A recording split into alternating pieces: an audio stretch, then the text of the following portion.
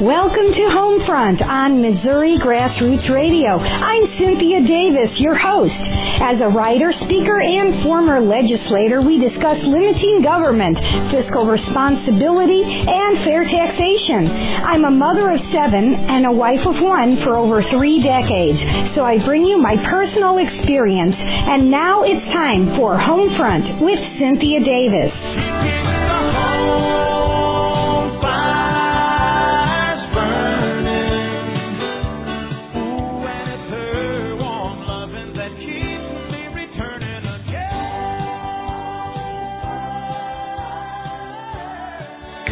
Great evening to all of you. Thank you for joining us tonight. Boy, do we have a fabulous guest. This is going to really be impressing the constitutional scholars because tonight with us we have Janice Shaw Krause. She's the senior fellow at the Beverly LaHaye Institute, which is the think tank for Concerned Women for America. So we have with us tonight the recognized authority on national and international all kinds of women's concerns, sex trafficking, the United Nations, domestic issues. And tonight, the burning question is what happened last week? We woke up Wednesday morning not having any idea that the earth was going to tilt. And here we are now on the other side of the Supreme Court decision. I know a lot of you, while you do listen to Supreme Court decisions, it really becomes a little bit messy for those who are working all day and don't have time to devote to just studying every jot and tittle of it. So tonight we have somebody who has studied the jots and the tittles, and so thank you for being with us, Dr. Krause. Thank you, Cynthia. It's great to be with you, and please call me Janice. Okay. You're right. Everybody outside the Beltway and many people inside the Beltway have no way of understanding what's going on at the Supreme Court because we don't have time to read those hundreds and hundreds of pages of opinions. And so it's really important to look at what's actually in there rather than what the mainstream media say, because there are not that many programs like yours where people actually get down to talk about the specifics. Instead, we rely on these big anchor persons who tell us what's going on, and of course they often, too often, have their own opinions and their own political agendas to grind. And what we've heard is that this has made a huge difference in terms of the whole issue of same-sex marriage versus traditional marriage. And the truth of the matter is, when you get right down to the fine print, the Supreme Court punted on the Proposition 8 vote, and on the DOMA, the Defense of Marriage Act, they had a very limited decision. So it was not the sweeping decision that this media portrayed it to be. Instead, it was a very, very specific decision. But in terms of the PR and what the public thinks now, it has been portrayed to be this huge, big victory for the same marriage folks.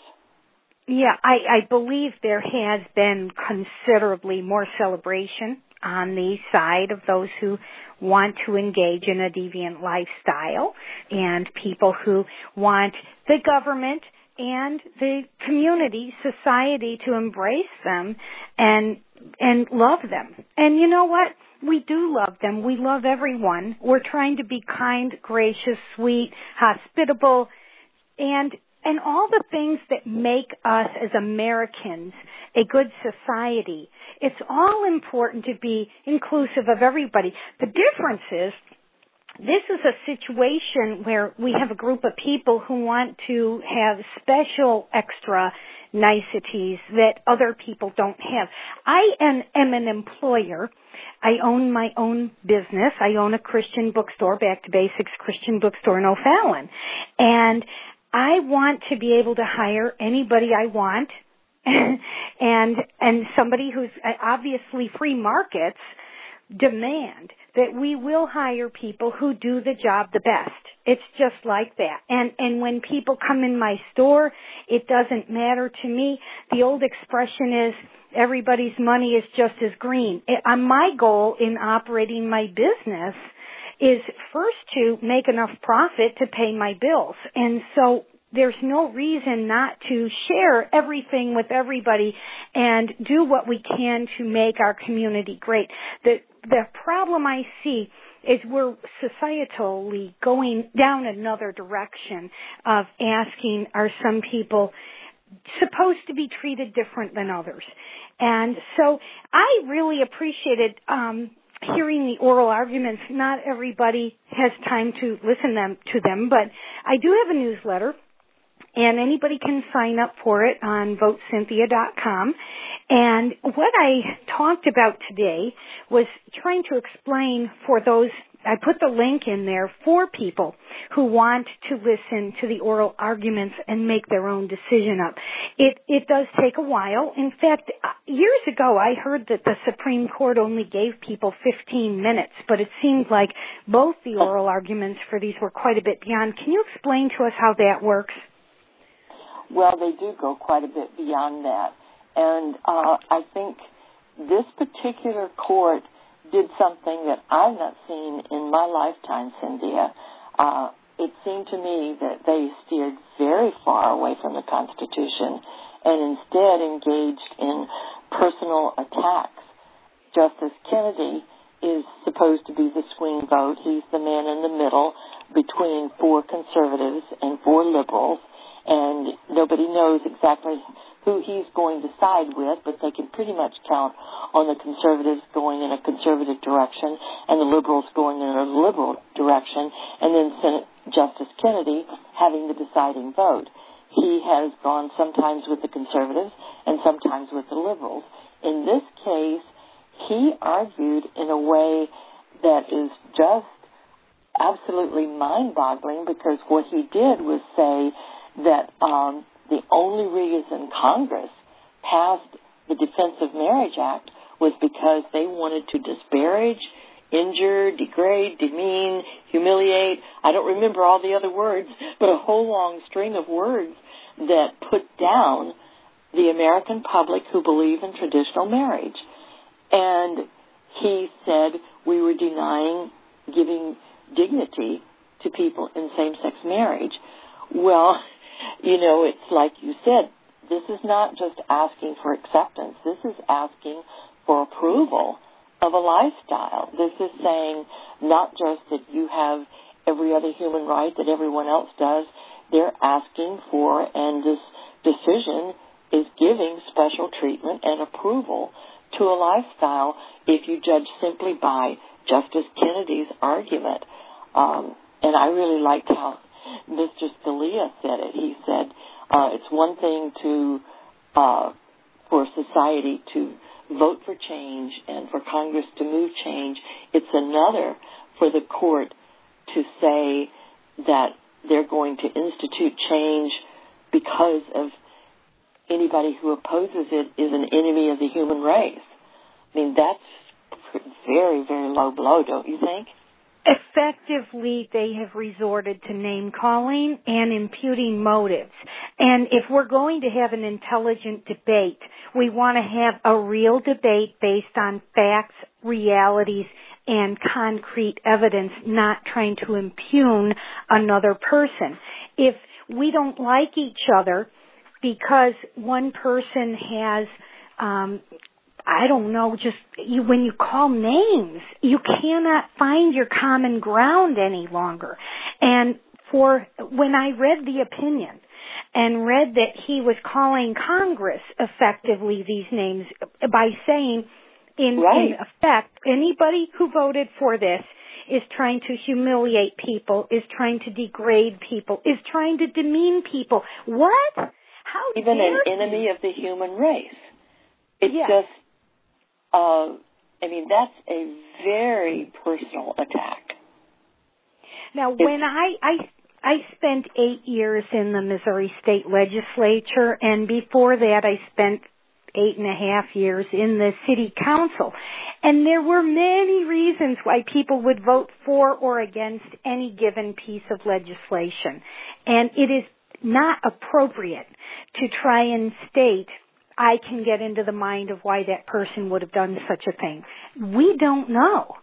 What we do know is whatever happened decades ago, and for the, I mean, you know what, do you think the goal was to try and punish the congressional members who would have voted for something as awful as DOMA? Is that what he was trying to say? Well, his rhetoric certainly did attack the goodwill of the majority of Americans, including Congress, and including all the people who voted for the bill back in 1996, including President Clinton, including all the people who were the members of Congress at that time, totaling up, a long list of Americans. What if a member of Congress were merely nothing more than a fiscal conservative? Because the implications that may come from this, it seemed to me like the Defense of Marriage Act was an attempt to clarify that those who get federal benefits, if you want Social Security benefits and all the all the other types of benefits that come from the federal government, you can effectively get a money grab if you do it right. And it was trying to keep a lid on how we dole out the money. So do you think that what they did in the end was motivated by what Kennedy said? I mean, how do you gauge that what a legislator was thinking back then?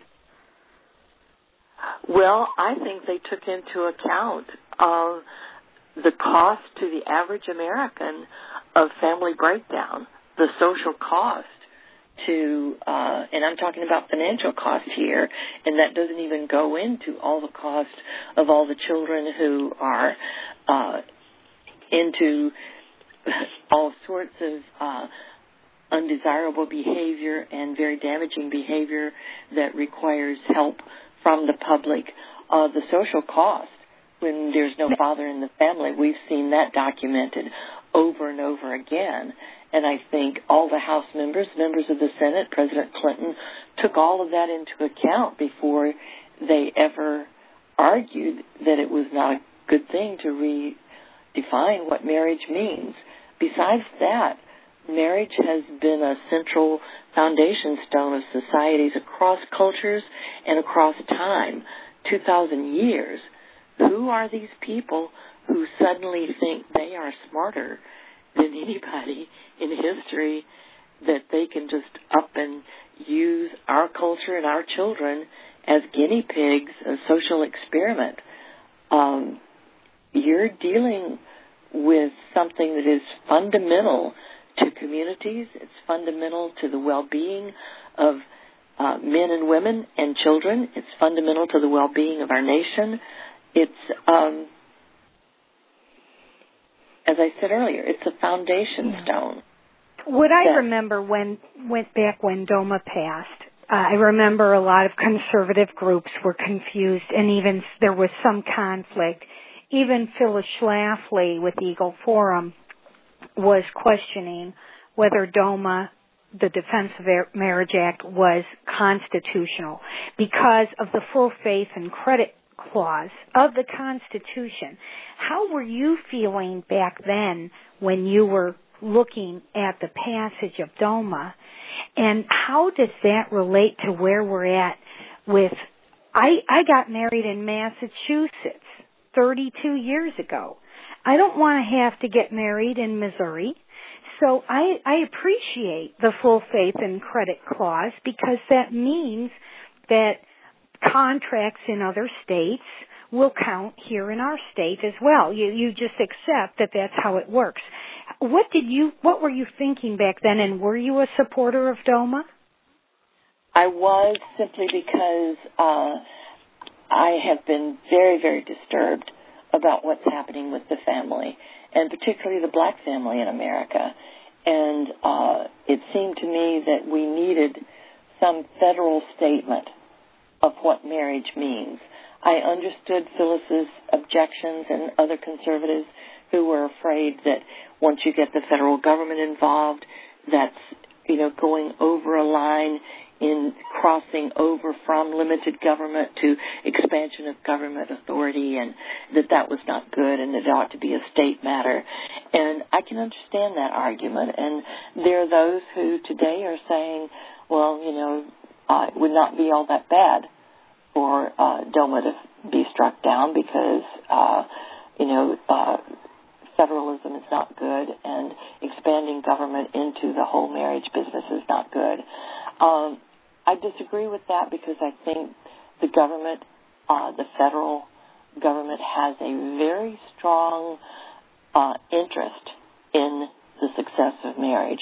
It has a very strong interest in the success of stable families and in communities built up of families, not individual people, not very fluid household arrangements that come and go.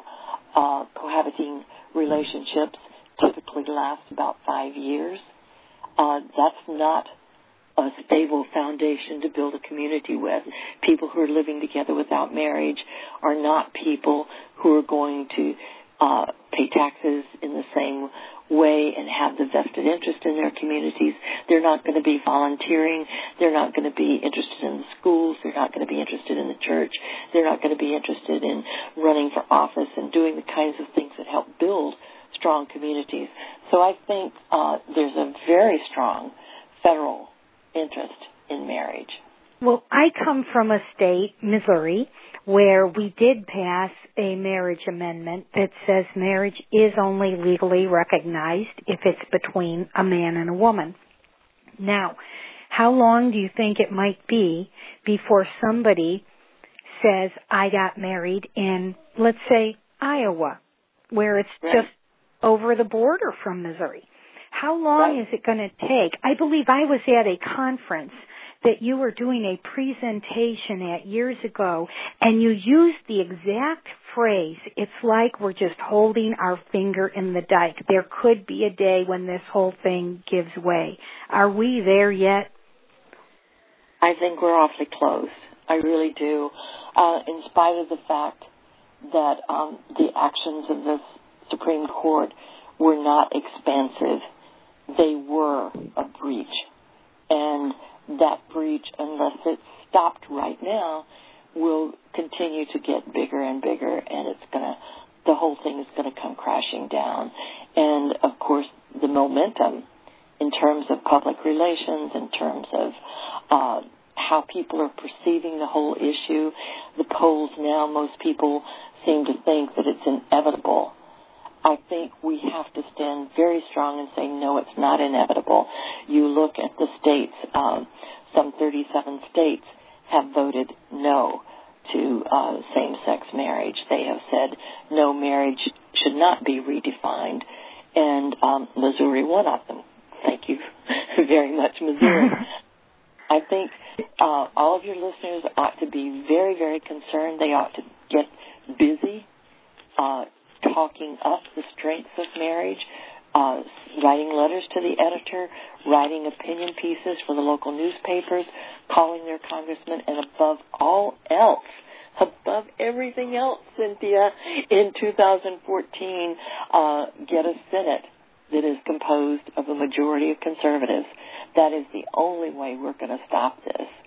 Well, years ago, though, if you were a candidate for office and you stood up and said, I'm in favor of homosexuality, you would probably lose your election.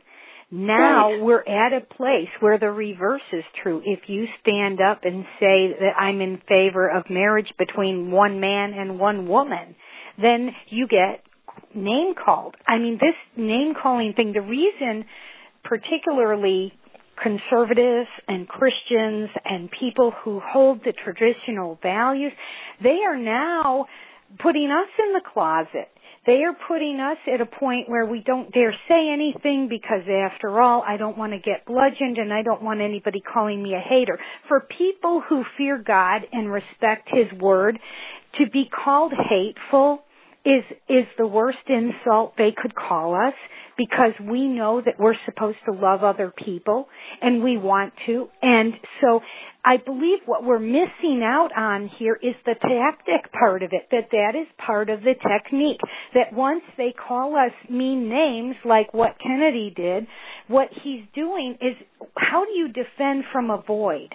How can you say no? All you can do is say, no, I'm not. I mean, then we are losing these arguments, and we're losing the court cases because we're losing the public debate. If we had the hearts of the people with us, then we could confidently speak the truth, knowing that others would follow and we would all be together. We need to band together, and we need to fight the common enemy. But we're at a point now where I don't know how that's going to happen when people are being intimidated into silence. So let me ask you, you used to be the speechwriter for George H.W. Bush, correct? Right. And so let me ask you, what kind of speeches and where was the heart and pulse of America? We're back in, that was back in, tell me, give me the dates and tell me how you focused on helping him win the debate. Well, back then, family values was a swear word, quite frankly. The very first speech that I wrote for President Bush, the first President Bush, was a speech to a group called the Preservation of the Black Family in America. They were meeting in the old executive office building, a huge auditorium on the top floor of that building, and groups came in and met there. This was a group of evangelical, charismatic pastors, and it was on a Thursday.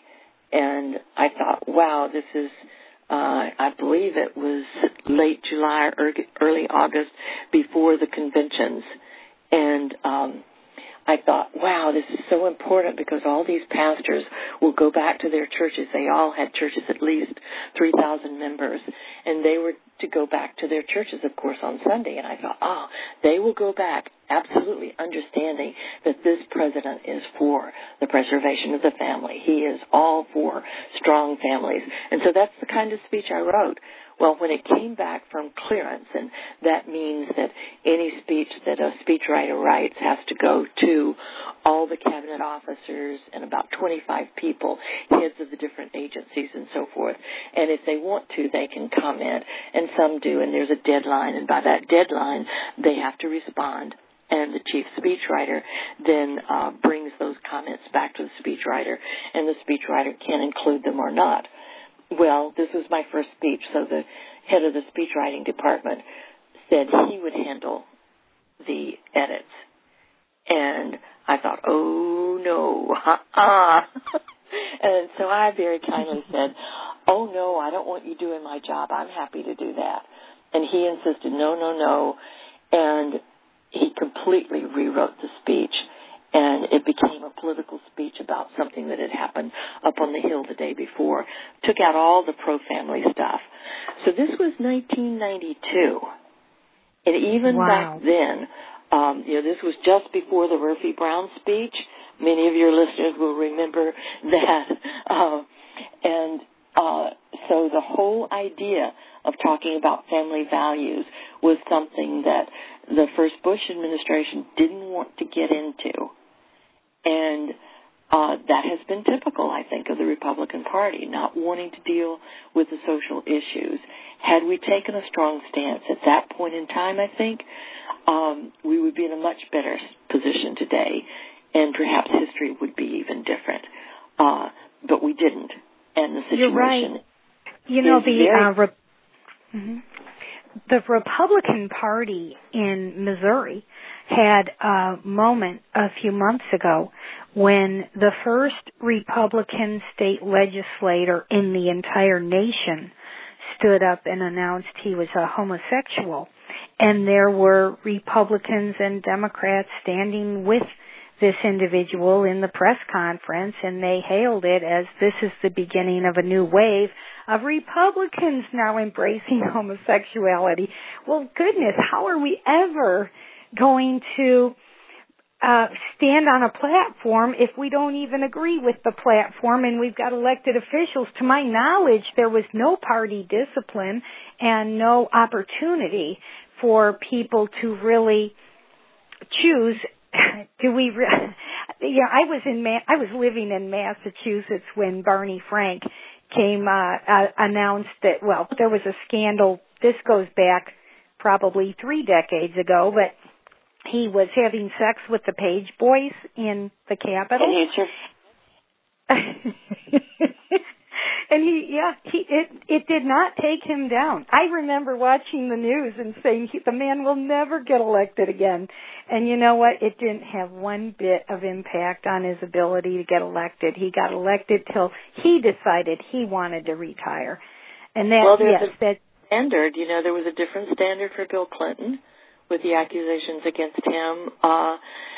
It's amazing to me how the Republicans are held to a different standard than the Democrats. But be that as it may, as wrong as that is, we still, I think, have to live with the fact that there are several things, not just the cowardice and the temerity and the lack of courage from Republicans, but I think so many Christians still think there's something dirty about politics. And there's also the very realistic aspect that for most Christians, their family, their church, their community is very important to them. They have so many things they're doing that are really, really good things. And being concerned about the nitty-gritty of politics is way down on their list of concerns. And quite frankly, most people don't have time to deal with it because they're very busy doing very good things. So that is an aspect. The other aspect, I think there are a lot of Christian people who don't like controversy, and so they've deliberately tuned out all of the controversy of the culture, and they don't want to have to deal with it.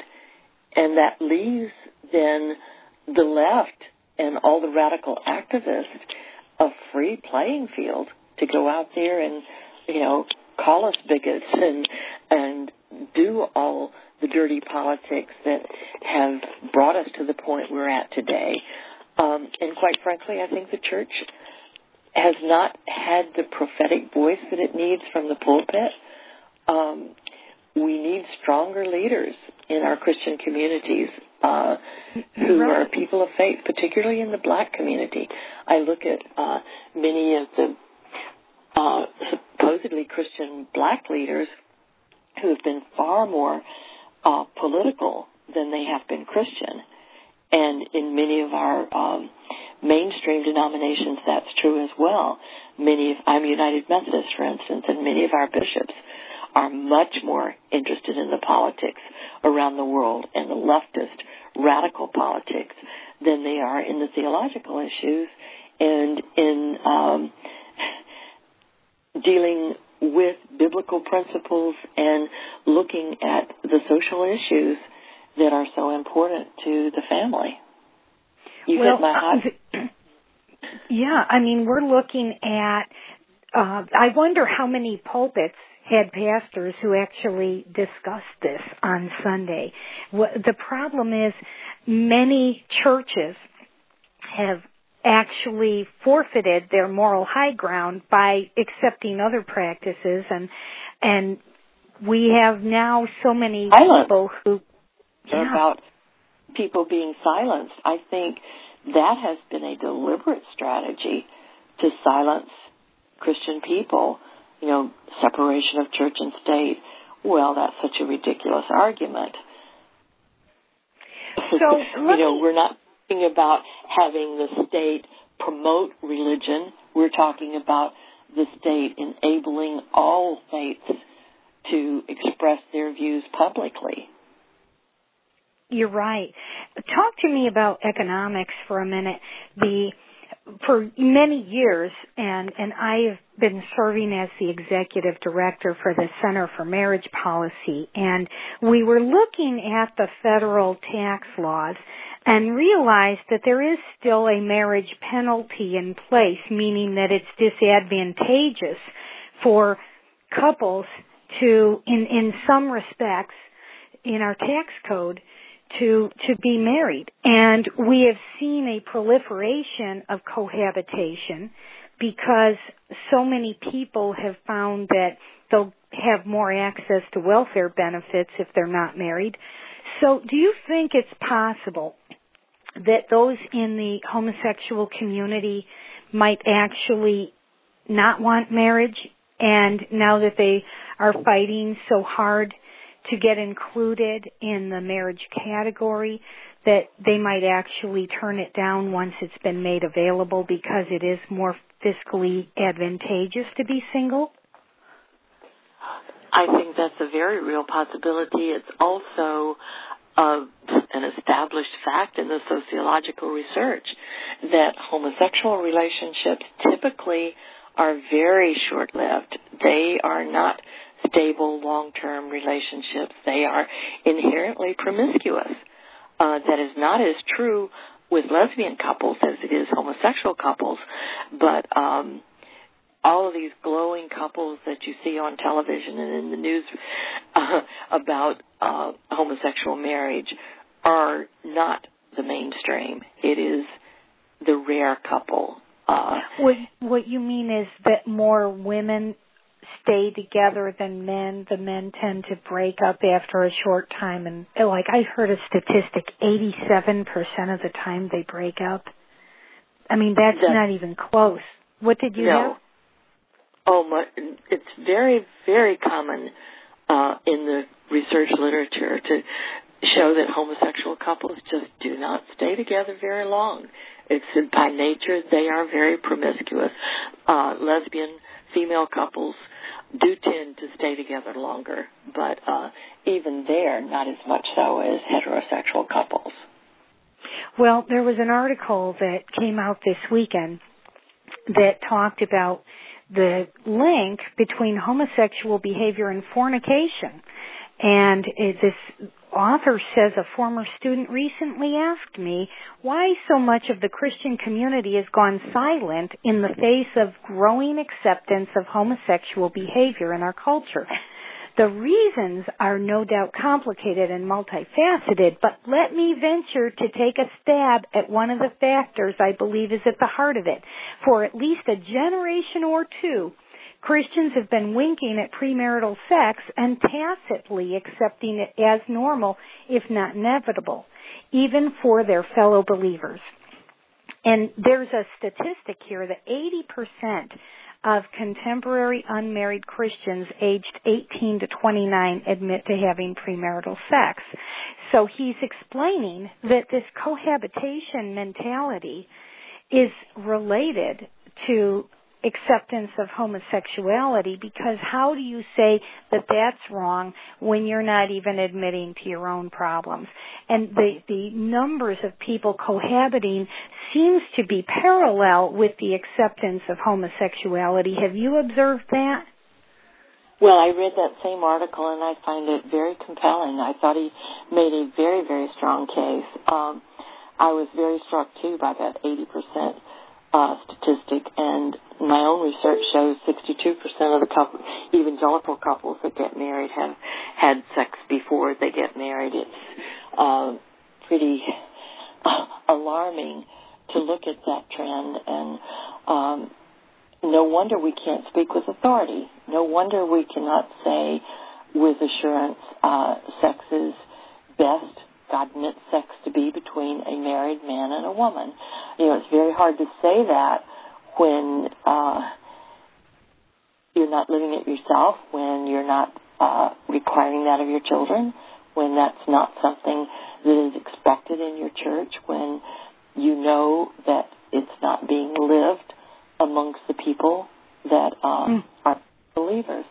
So I think he's very definitely onto something there. And I, go back to the fact that the church has not had a very strong voice on many of these issues in the past. I think we have to wake up. We have to be more outspoken. And when it comes right back to this Supreme Court decision, I think we are still in the majority, and I think that's an important thing for you and I to keep saying. You know, the majority of Americans do think that marriage should be just a man and a woman, a husband and a wife committed to each other for life. That is still the majority preference. That's still the majority practice. And so we have to keep hammering that point home. Homosexuals still less than 10%, less than 5% of the population. So one of the reasons they're pushing so hard to make homosexuality not just acceptable but approved, not just accepted but part of the mainstream, not just part of the mainstream but taught to our children and a major part of our culture. I don't know if you feel the same way I do, but I can't even pick up a magazine now without having a homosexual couple highlighted. No matter what kind of magazine it is, home decoration, well, there's a homosexual couple showing their home and how beautifully they have it decorated. Cooking, you've got a couple who are homosexual, and this is how they prepare their dinner.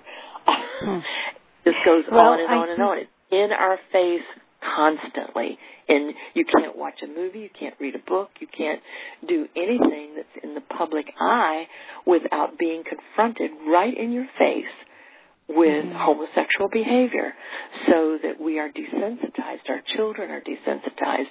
It's a definite campaign, and I think we have to continue speaking out, and Christian people who have Christian principles, who live what they preach, who are authentic in their beliefs, in that what they say is how they live, we have got to speak up and proclaim the good news of the gospel, that these parameters that God put in our lives are there for a purpose. That's how He created us. He knew what was best for us in the long term, and they're not to make us miserable. They're not to cause us to be bigots and hate other people or be judgmental and all those other things that we don't want to be, but instead it's to give us the confidence that our choices within those parameters will lead to our long-term well-being and the long-term well-being of our children. You're right, and we can do better than this. Bottom line, we are brave and noble. We have integrity. We don't resort to name-calling. We can handle intellectual facts. I will tell you, my husband's favorite candy bar is Snickers. And I think it was 2 years ago when we were watching the Super Bowl, and they had an ad on, and these two mechanics in a garage were both wanting a Snickers bar, and they both took a bite out of one end, and it almost looked like their lips were way too close. And my husband looked at that, and he said, "I will never eat a Snickers bar again." Oh, interesting. I've not seen that. Oh, my. That's the kind of thing that is so insidious, so terribly insidious, and it infuriates me because that you can look at it and say, well, it was just being funny. Oh, it was planted to give that idea. Were they kissing? Did they almost kiss there? It plants a question in your mind, and next time you see it, you're not quite so shocked. Right. And the next time and it's a desensitization kind of thing that is, we are just being inundated. I read an article that somebody posted on our side, and he was trying to make a point about homosexuality, and for the clip art he picked a picture of two men, and I called him on the phone. I said, take that thing down. You're offending people with it. That is not helping you make your point. That's the wrong image. You're right. We have a conscience, and when we don't have to look, I told him, for me, looking at that is like forcing me to look at pornography. I don't want to look at it. I want to read your article, but I don't want to look at your porn.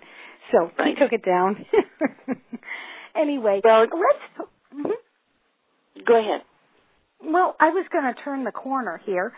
So if you have one last comment, I want to get into California, the other decision that was made. And I think that it's important for us to understand.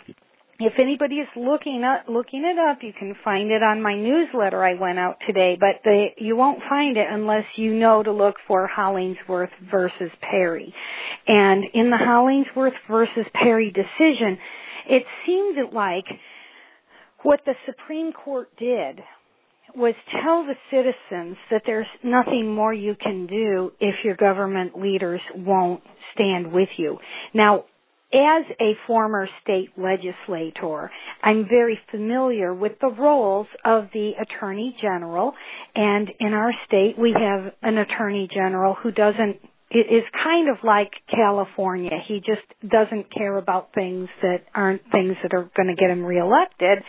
And you and I are very principled people, and most people would be shocked to think that a government official would be reneging on his duty and derelict in his duty.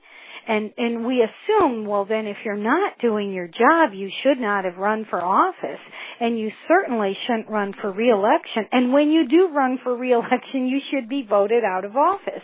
Well, unfortunately, it doesn't happen that way. Most of the political offices are bought by whoever has the most money to fund the campaign. So here we are, back again, asking this California decision. These very noble people in California said our elected officials are failing to pass a law defining marriages between a man and a woman. Now, I was in the state legislature in Missouri when we, the legislators, put that question on the ballot. I was on the committee that heard it, and Maggie Gallagher came and testified, and it was very historic for Missouri because we said, by gum, we're going to do it. We put it on the ballot. It passed with 71% of the vote. Everybody felt we all patted ourselves on the back and said, there, we did it. Now, California, unfortunately, doesn't have legislators who would be gratuitous enough to put it on their ballot, so they use the citizens' initiative process, which is the other way to do it if your legislators are unresponsive. Right. They finally got the thing passed, took it to court. Well, the homosexuals took them to court, and the judge ruled that their constitutional amendment is unconstitutional. So this one did make it up to the Supreme Court. Do you think that the Supreme Court justices were sorry they took the case? I mean, they have the right to decline any case they want. Why did they even take it if they were going to conclude that maybe California should just listen to whatever their court says? Well, that just didn't make any sense. They clearly punted, by saying that the group did not have the standing to defend the amendment. That did not make sense. It was clearly a loophole that they took, which was offensive enough, but even more offensive to me, Cynthia, was the way the California officials handled that. To have judges immediately starting to marry couples in California and flaunt that action was, to me, just totally irresponsible. They got away with rejecting the will of the majority in their state, and then they turn around and flaunt that by immediately after the Supreme Court decision marrying couples and totally ignoring the fact that the constitutional amendment was passed by over 7 million voters, 51%, or was it 52%? Of California voters. Whatever it was good enough to pass. It legitimately passed. It was clean and square and fair and honor. It all was an honest ballot initiative. I don't live in California, but if I did, I would feel very depressed tonight because, and some of our listeners do live in California. Sorry for you, guys. Love you. Sorry. But the thing that's depressing is we have believed all this time that if the proper channels in place fail, we have a safety valve. All you have to do is get the initiative petition on the ballot, which is very difficult anyway. Once you do that, you educate the voters, which is also very difficult. They made a victory out of it. It did happen. The voters have spoken. And then after all that work, to have their judges say, no, I don't think so, what are we supposed to learn from this? I think we learned that votes matter. I hope the country has learned that. I could not believe Barack Obama was reelected in 2012. And to think of all the things that have happened since that reelection, it's just astounding to see our nation just deteriorating right from under our feet. It's appalling to see what has happened. And I think the populace, I'm praying that the American citizenry will wake up, and these extreme actions are going to wake us up to the point that people will get involved before 2014 and say, this cannot stand. You know, we are not going to have our country fundamentally transformed the way the president promised it would be. And that, of course, has given courage. It's given momentum. It's put wind in the sails of all the radical activists, including the Ninth Circuit Court out in California and all those judges and California officials who think they've gotten away with rejecting the will of the majority. I'm praying that voters will say, no, you did not. And I see things now. I know just within my own family, I have two sisters who've not been politically active because they don't like controversy, and they are uncomfortable in situations where people are arguing. They've suddenly gotten very politically involved and very openly involved because they've seen some of the things that I've been ranting about for a number of years, and suddenly they realize, oh, it's not just my big sister ranting and raving. These are really happening, and it's changing our country for the bad. Well, I have a sister who lives in Texas, and she gave me a great insight into how most people felt in November, because she even said, I don't think I'm going to vote this November. And I'm like, why not? She said, well, I don't like any of the candidates. We've put up lousy candidates, and then we're surprised that nobody wants them. And the vote for Obama was much less than the number of voters he had 4 years earlier. It's just that the other people running against him weren't that impressive either. I mean, it's sad when you watch him get another term, because clearly he does not have the best interest of this country at heart. It seems like every time he was at the fork in the road where he could have made a decision one way or another, he always made the worst possible decision for the direction of our country.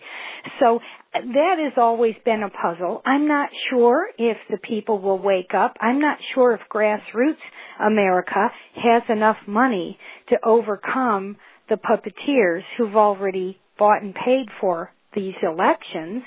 I'm not sure if we are going to see worse laws yet ahead on the horizon. It just when you say it couldn't get worse, it does. I believe that, you know, the part of why the homosexuals want to have laws that support their lifestyle is because deep down inside there's this awful feeling that I don't have a clean conscience. I feel guilty. I believe all these words that Kennedy used about demeaning and humiliation and degrading, I think they're feeling that way about themselves, not because we're putting it on them, but because many of them don't feel good about their lifestyle, so they need the law to say it's okay. I saw the same thing happen with the abortion debate. Yes, in 1973, there was another decision made where the Supreme Court said effectively that people could get abortions, but it didn't make it right, and it didn't mean that the women who got abortions didn't feel demeaned, humiliated, or degraded. by themselves. It was internal. So pass the laws as much as you want. It still can't fix the conscience, and it still can't correct the direction. The only thing that's going to change our country is for us to be fundamentally changed from within. Yes. But do you probably ago there were 3 articles that came out, and I have not been able to find them, and I'm so disappointed that I can't find them because I'd like to be able to document it. But George Will wrote, and Denise D'Souza wrote, and Michael Novak wrote, and a fourth one, guy who used to be the editor of the Washington Times, Tony, can't think of his last name right now. Anyway, 4 of them all wrote within 6 months period of time articles saying that the only hope for America, this was right at the height of the culture wars, in quotes, and they said the only hope for America was a John Wesley type spiritual revival. And I was just blown away, Cynthia, because I thought, these are not people who are known for, except for Michael Novak, for their Christian faith. You know, they write on secular issues. They write for secular publications. They're not people who are, you know, theologians necessarily, except for Michael Novak. So these were people who viewed the world from a secular perspective, and yet they were looking and saying, it's going to take a work of God. And what's our plan now? I mean, just give me, whether it's Concerned Women for America or any of the other think tanks you network with, is there a plan, and can you lead us out of the morass somehow? The biggest thing that we will be focusing on at Concerned Women for America is the 2014 elections.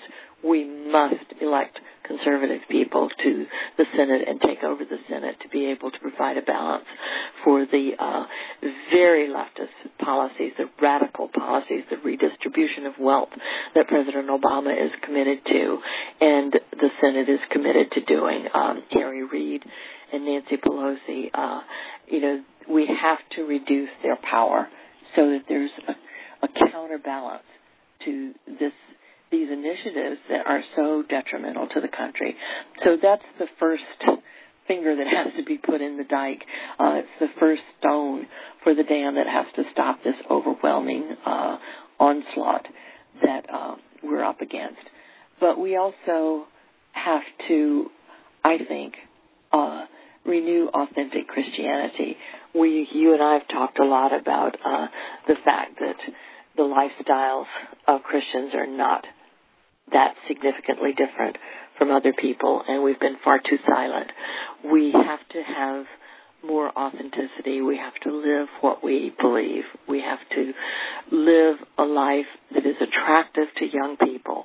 The Southern Baptists recently admitted that they were losing 72% of their young people when they go off to college. So our colleges are filled with propaganda against Christianity, against the Judeo-Christian values and principles. Our young people are being attacked from every side. The sexuality of the culture, the promiscuity, all the so-called free sex, and the drugs and the drinking, all those things that are so undermining to our young people's well-being, they're just being deluged with those kinds of things. So I think we have to have a body of Christians who show the attractiveness of the Christian life and the fulfillment that's there. The evidence is there, in the social science literature. The people who are the happiest are the married people who go to church, the people whose faith is important to them, is central to their lives, and affects every aspect of their lives. Those are the people who are the happiest, not just in terms of their well-being and their health and all those other very important things, but also sexually. So we need to let young people see the attractive side. It's not just being judgmental. It's not being bigoted. It's not, it's not being ugly. And I'm not minimizing how difficult that is. Earlier you talked about how we're always coming on the defensive. It's so hard to be positive in the kind of culture we're living in, where this onslaught hits us constantly. And I think that's one reason President Obama has been so successful. There's just been, something coming from both sides, in the front and the back, constantly. So you start to put out a fire over here, and it's overwhelming over there, and then you go over there and try to do something with that, and back here there's something else. So right. Meanwhile, the culture is deteriorating. I have 7 children, and my husband has said it seems like it's harder to raise the last 2 than it was to raise the first 5. I mean, when my oldest son was a child, I didn't, boys, you used to worry more about people molesting your girls, but now you have to worry more equally about what about the boys. And you've written this book called Children at Risk. And if people want to read more about it, they can get it from your website. Is that correct? JaniceShawKraus.com? I would be better probably for them to go to the CWA website. And that's okay, what is that address? Yeah. It's Give out that address. It's CWFA.org or ConcernedWomen.org. Fantastic. And that will give us hope and help and ideas and a plan. It's not all that bad. There is a better way, and we can find it. Too, is called Marriage Matters. That just came out last year. And it deals not just the benefits of marriage for individuals, men, women, and children, but also for communities and nations, the public benefits. And I think that's one area where we really haven't had good, strong arguments. And we need to let people know that it's not just a personal thing. There are plenty of people who say, well, that's good for you, but not for this person. It's best for the community. It's best for the nations, too. It is. And is there one last thought that you want our listeners to think about as they go to bed tonight? One last summary statement that really tells the whole story. What are we supposed to do? I think as adults, we have to do some deep thinking about the kind of world we want to leave. We have benefited from so many people who went before us. My father was a World War II veteran, and I'm the oldest, by the way, Cynthia, 7 children. Nice. So I identify with your situation with 7 children. My younger brothers and sisters say the world is very different from when I was growing up, and I'm confident of that fact. I see that as well. But I think those of us who are adults have to look and say, are we going to leave our children and our grandchildren and their children and their grandchildren a world that is lesser, with lesser opportunity than we have? I grew up in a world where everybody assumed that the children would do better than the parents did. My parents sacrificed dramatically and significantly so that I and my brothers and sisters would have a better life than they had. And my husband and I did that so that our children would. And our children are doing that so that their children will. Are we going to continue doing that, or do we just lay down and say, the homosexuals have taken over, the godless people have taken over, the leftists have taken over, the radicals have taken over, I can't do anything? I think if we care, we really do have to do something. And that means, number 1, starting with the way we live our lives, living very authentic Christian lives. Number 2, creating a home that is a welcoming place, a place that is a model for Christian lifestyle, and then moving from there to be concerned about our communities and concerned about the nation enough to vote and to get other people to vote, to write letters, to call Congress, to get actively involved in making the country as strong as it needs to be. Well, that is a good word. Thank you for giving us some time out of your evening, your very busy schedule, and I hope that you know what a blessing you are. We're just going to keep the faith, be strong, and stay together. Thank you for being with us tonight, Dr. Janice. My pleasure. It's been wonderful to be with you.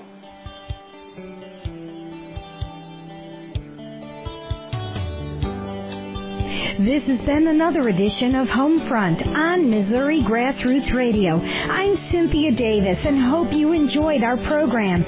Please join us next week when we offer another infusion of truth, honesty, and solutions that will grow people bigger and shrink government smaller. Thank you for joining us. See you next week.